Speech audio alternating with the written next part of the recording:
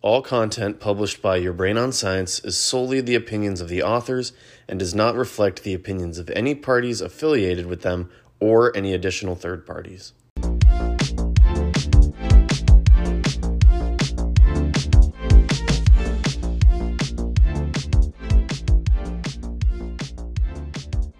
Hello everyone and welcome to Your Brain on Science with me, Elena. Today we're going to be covering a topic that's gotten a lot of attention the past year or two, and that's psychoplastogens.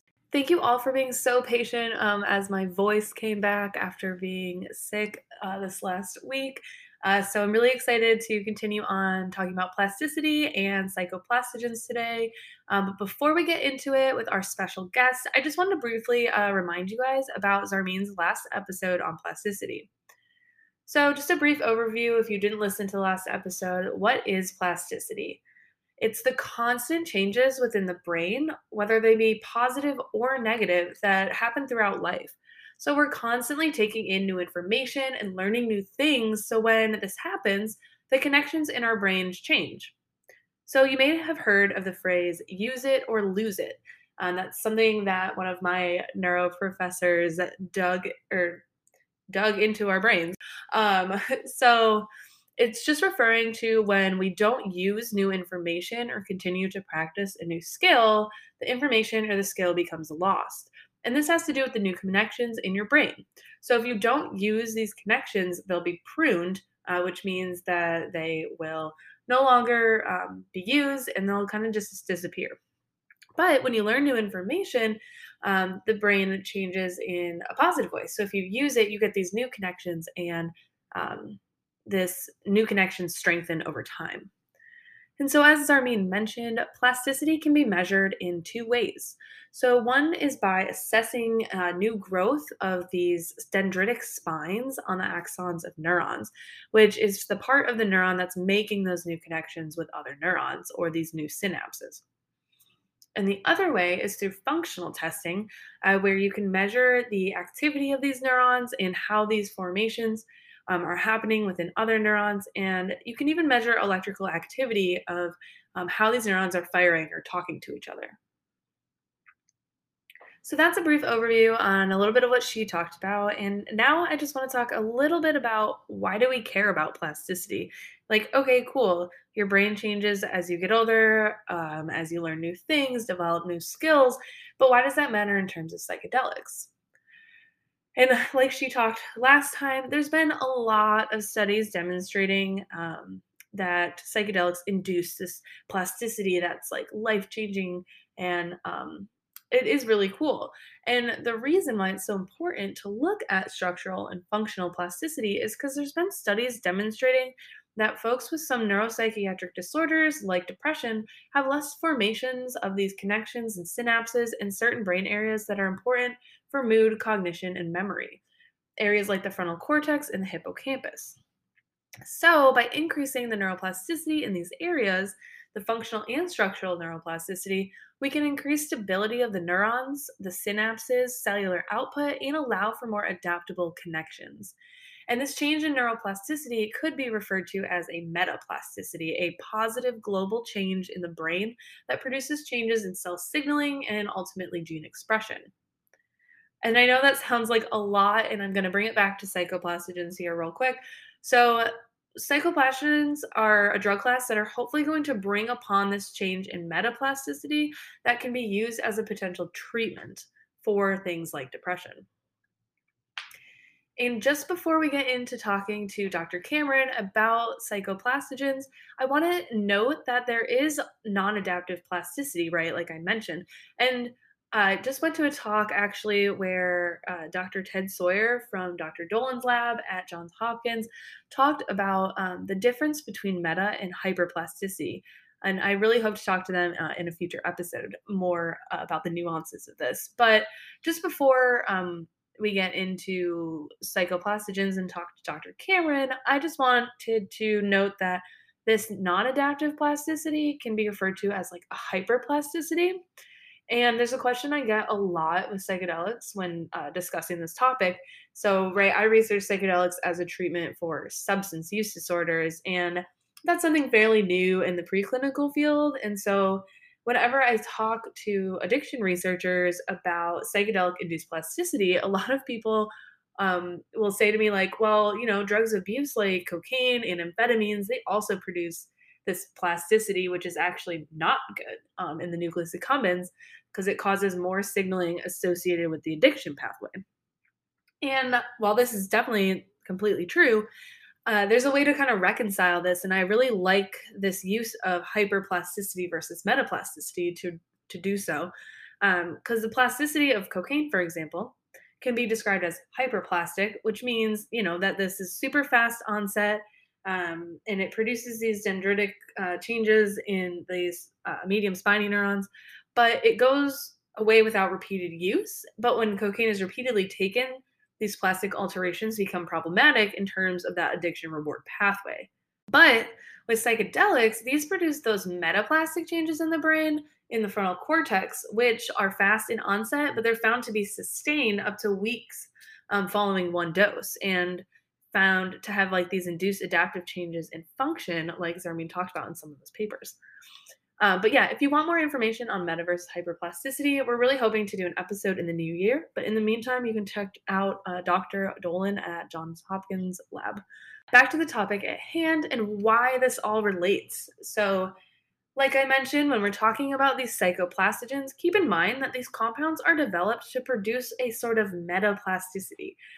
These psychoplastogens have become a very hot topic in the psychedelic field, and as researchers and companies move towards optimizing psychedelics to produce the positive effects without some of the negative ones. And so, in order to talk more about what psychoplastogens really mean and what this means for the psychedelic field, I really wanted to invite Dr. Lindsay Cameron to chat with me today. Hey, Lindsay, how's it going? Pretty good. How are you doing? I'm good. So tell us a little bit about yourself and your research, so where you started, where you are now, and kind of what you're up to. Yeah, so my name is Lindsay. I grew up in Canada. I started studying my undergrad degree in pharmacology, and then I did graduate school in chemistry and neuroscience. I became interested in psychedelic research once I got to graduate school. I joined Dr. David Olson's lab. In general, I'm a pretty big advocate for mental health. And what intrigued me about the field of psychedelics was that even though there were only a few studies, they seemed to have these really strong effects for helping people that have long been struggling things with like depression or anxiety. And only a single dose was often enough to have these really prolific effects. And so actually when I started in grad school, there's very, very little psychedelic research going on. And I didn't know if I was making a mistake. I didn't know if people would take me seriously or not. But over the past couple of years, the field has really gained a lot of momentum and more people are researching it. And it's really panning out to be a hot topic. For sure. I feel you on that. When I first was doing my bachelor's degree and I was interested in psychedelics, I would like talk about it and people would like stare at me like I was like, what are you doing, kind of thing. Yeah. So I definitely get that. It's wild to see how it's like evolved to now. Absolutely. But yeah, so you recently completed your PhD, like you mentioned, in Dr. David Olson's lab. So what were you kind of working on there? I was basically trying to study psychedelic compounds and see what it is that made them therapeutic and what it is that made them hallucinogenic. And I basically wanted to know, do you need hallucinations in order to have a therapeutic effect? And a lot of people do think you need that, like to undergo this big transformative experience in order to come enlightened on the other side. But no one's ever actually really tested this, and it might just be that hallucinations kind of happen in parallel and are an independent effect of a therapeutic effect. So I really wanted to see if you needed hallucinations in order to have a therapeutic effect. Nice. Is that similar to what you're still working on as a postdoc now? Not really. I'm looking more at circuit level effects, how different brain regions talk to each other after psychedelic use. Oh, that's cool. Thanks. That's really cool. Well, for today, we'll just focus on kind of what you did your PhD work in. But Yeah, so I guess the theme here is the psychoplastogens, right? It's a fun new term that just came popularized in the last few years. So I've heard that Dr. Olson kind of coined that. Is that true? What's the story there? Yeah. Dr. David Olson, my previous boss, he really likes to make up new words. And so psychoplastogen was one of the first words he made up.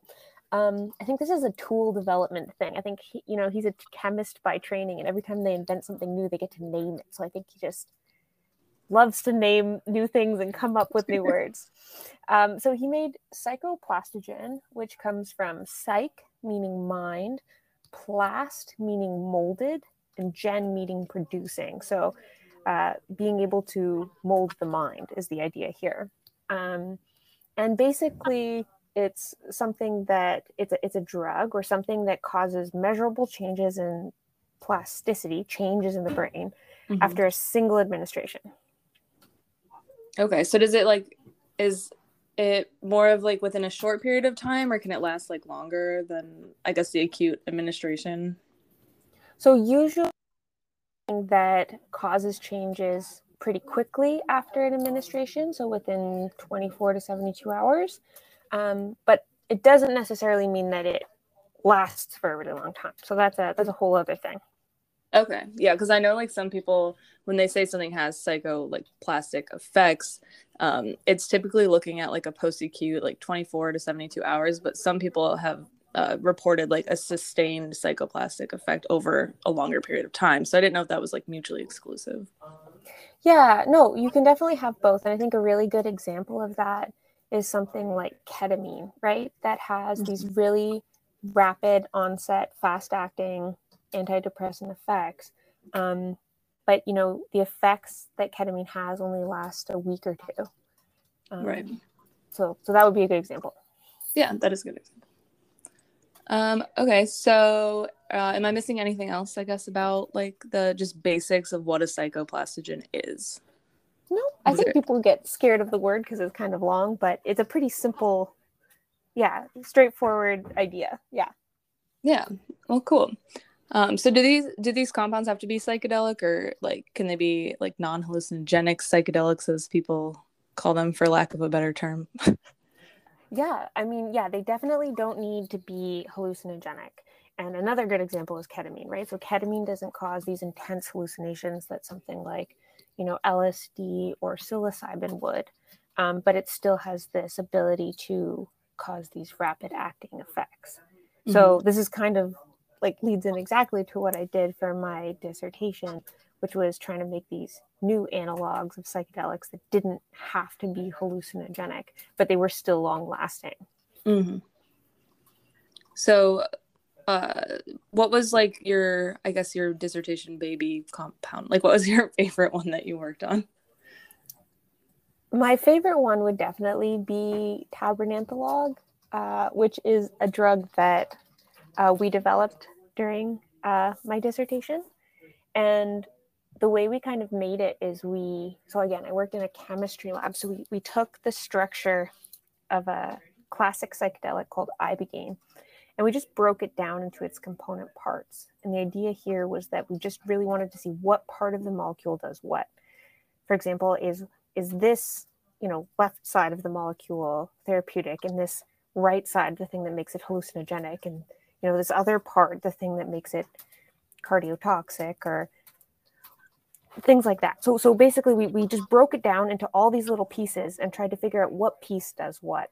And then we took all the good pieces and stuck them back together. And we called this drug tabernanthalog, or TBG. So it's basically like you took apart a puzzle and then took the specific pieces and made a new puzzle. Yeah, that's a great example. Nice. So how does TBG, I guess, compare to ibogaine, the parent compound? So therapeutically, it seems to help with it has antidepressant effects, and then it also helps to stop drug self-administration, both in alcohol and heroin self-administration assays.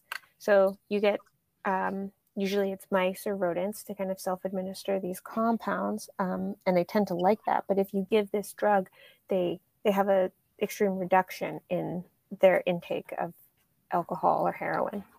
So it helps it to be kind of anti-addictive. So ibogaine has reported effects to do all of those things as well. The issue with ibogaine is that it's quite toxic.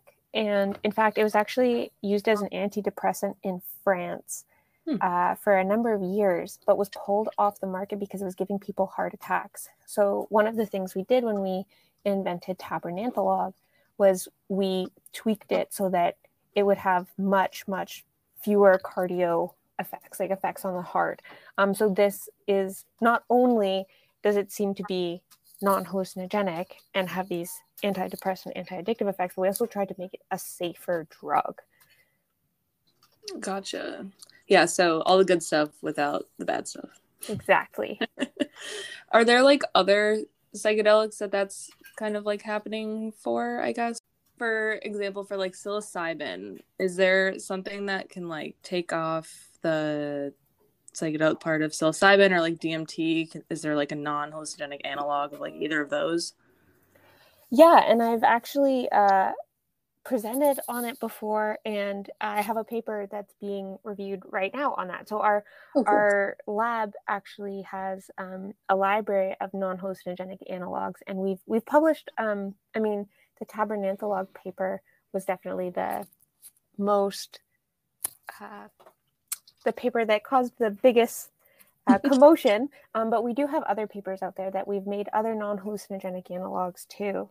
And so it's not like, tabernanthalog is an exception or the only one. It's just kind of a logical thinking. And once you figure out the tricks to make something, it's a matter of tweaking it and then improving upon that. So, yeah. Gotcha. So it's not necessarily making a like better per se drug than something that already exists, but it's something that can be more beneficial for a larger, I guess, number of people, or without some of the negative side effects. Yeah, exactly.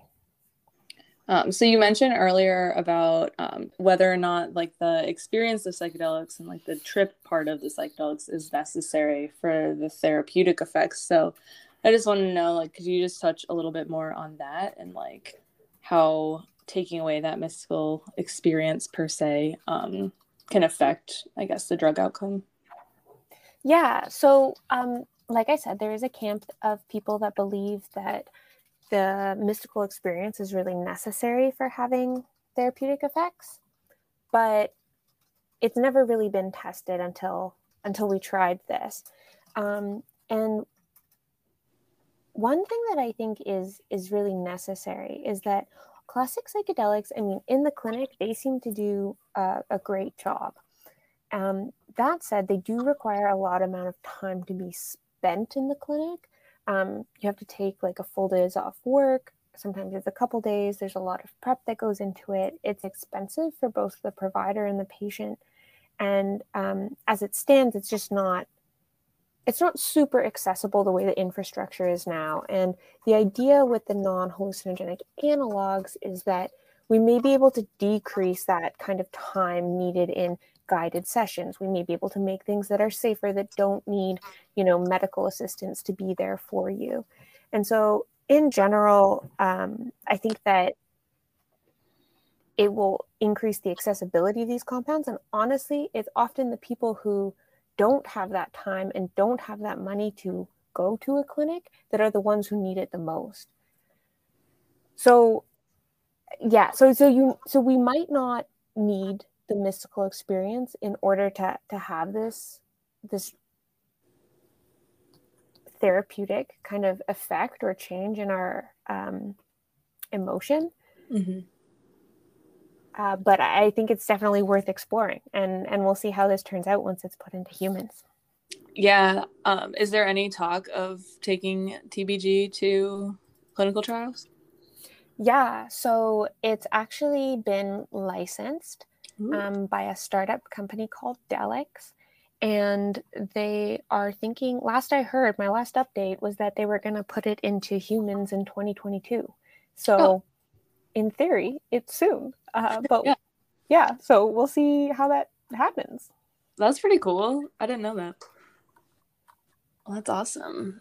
Yeah, because I think like you mentioned, there's definitely a pro and con for both classic psychedelics and like these analogs, right, in the clinic, because not only what you mentioned of like the people who need it most often can't just take off work for multiple days at a time or, you know, afford to go to these specialty clinics, but also like a lot of people with severe mental health conditions might be, you know, prone to just like psychosis or Absolutely. increased Yeah, anxiety. So that they could definitely benefit from something that's not hallucinogenic. absolutely. You're totally right. So I just feel like, yeah, that's super cool. Is there anything else, I guess, on this topic that you want to talk about, or? No, I guess in general, I just think that it's incredible how far this field has come in the past couple years. And it's just nice to work together as a community to push the field forward. And that's all. I really do appreciate the collaboration and being able to meet you and now form this friendship per se, you know. Yeah, So for sure. yeah, it's very cool. And I am very happy that you could set up this time to be on the podcast today and talk about your dissertation work. And it's such an interesting topic. So I'm really excited to see what comes out of your future work as postdoc and also with the TBG trials. That's cool. Thank you. And thank you so much for having me today. Yeah. Thanks everybody for tuning in to listen to me and Lindsay talk about psychoplastogens today. And as always, please subscribe and share our content and like us. And if you're interested on reading more about Dr. Cameron's work or any other stuff out of the Olson Lab, I'm going to be posting some really cool papers from them on our blog site that you can check out. So thanks for listening. And we're going to have one more episode before Christmas, and we're going to dive into microdosing. So get ready to hear me and Sarmeen do a crash course in all the microdosing literature next week. So thanks for listening, and just, keep in touch.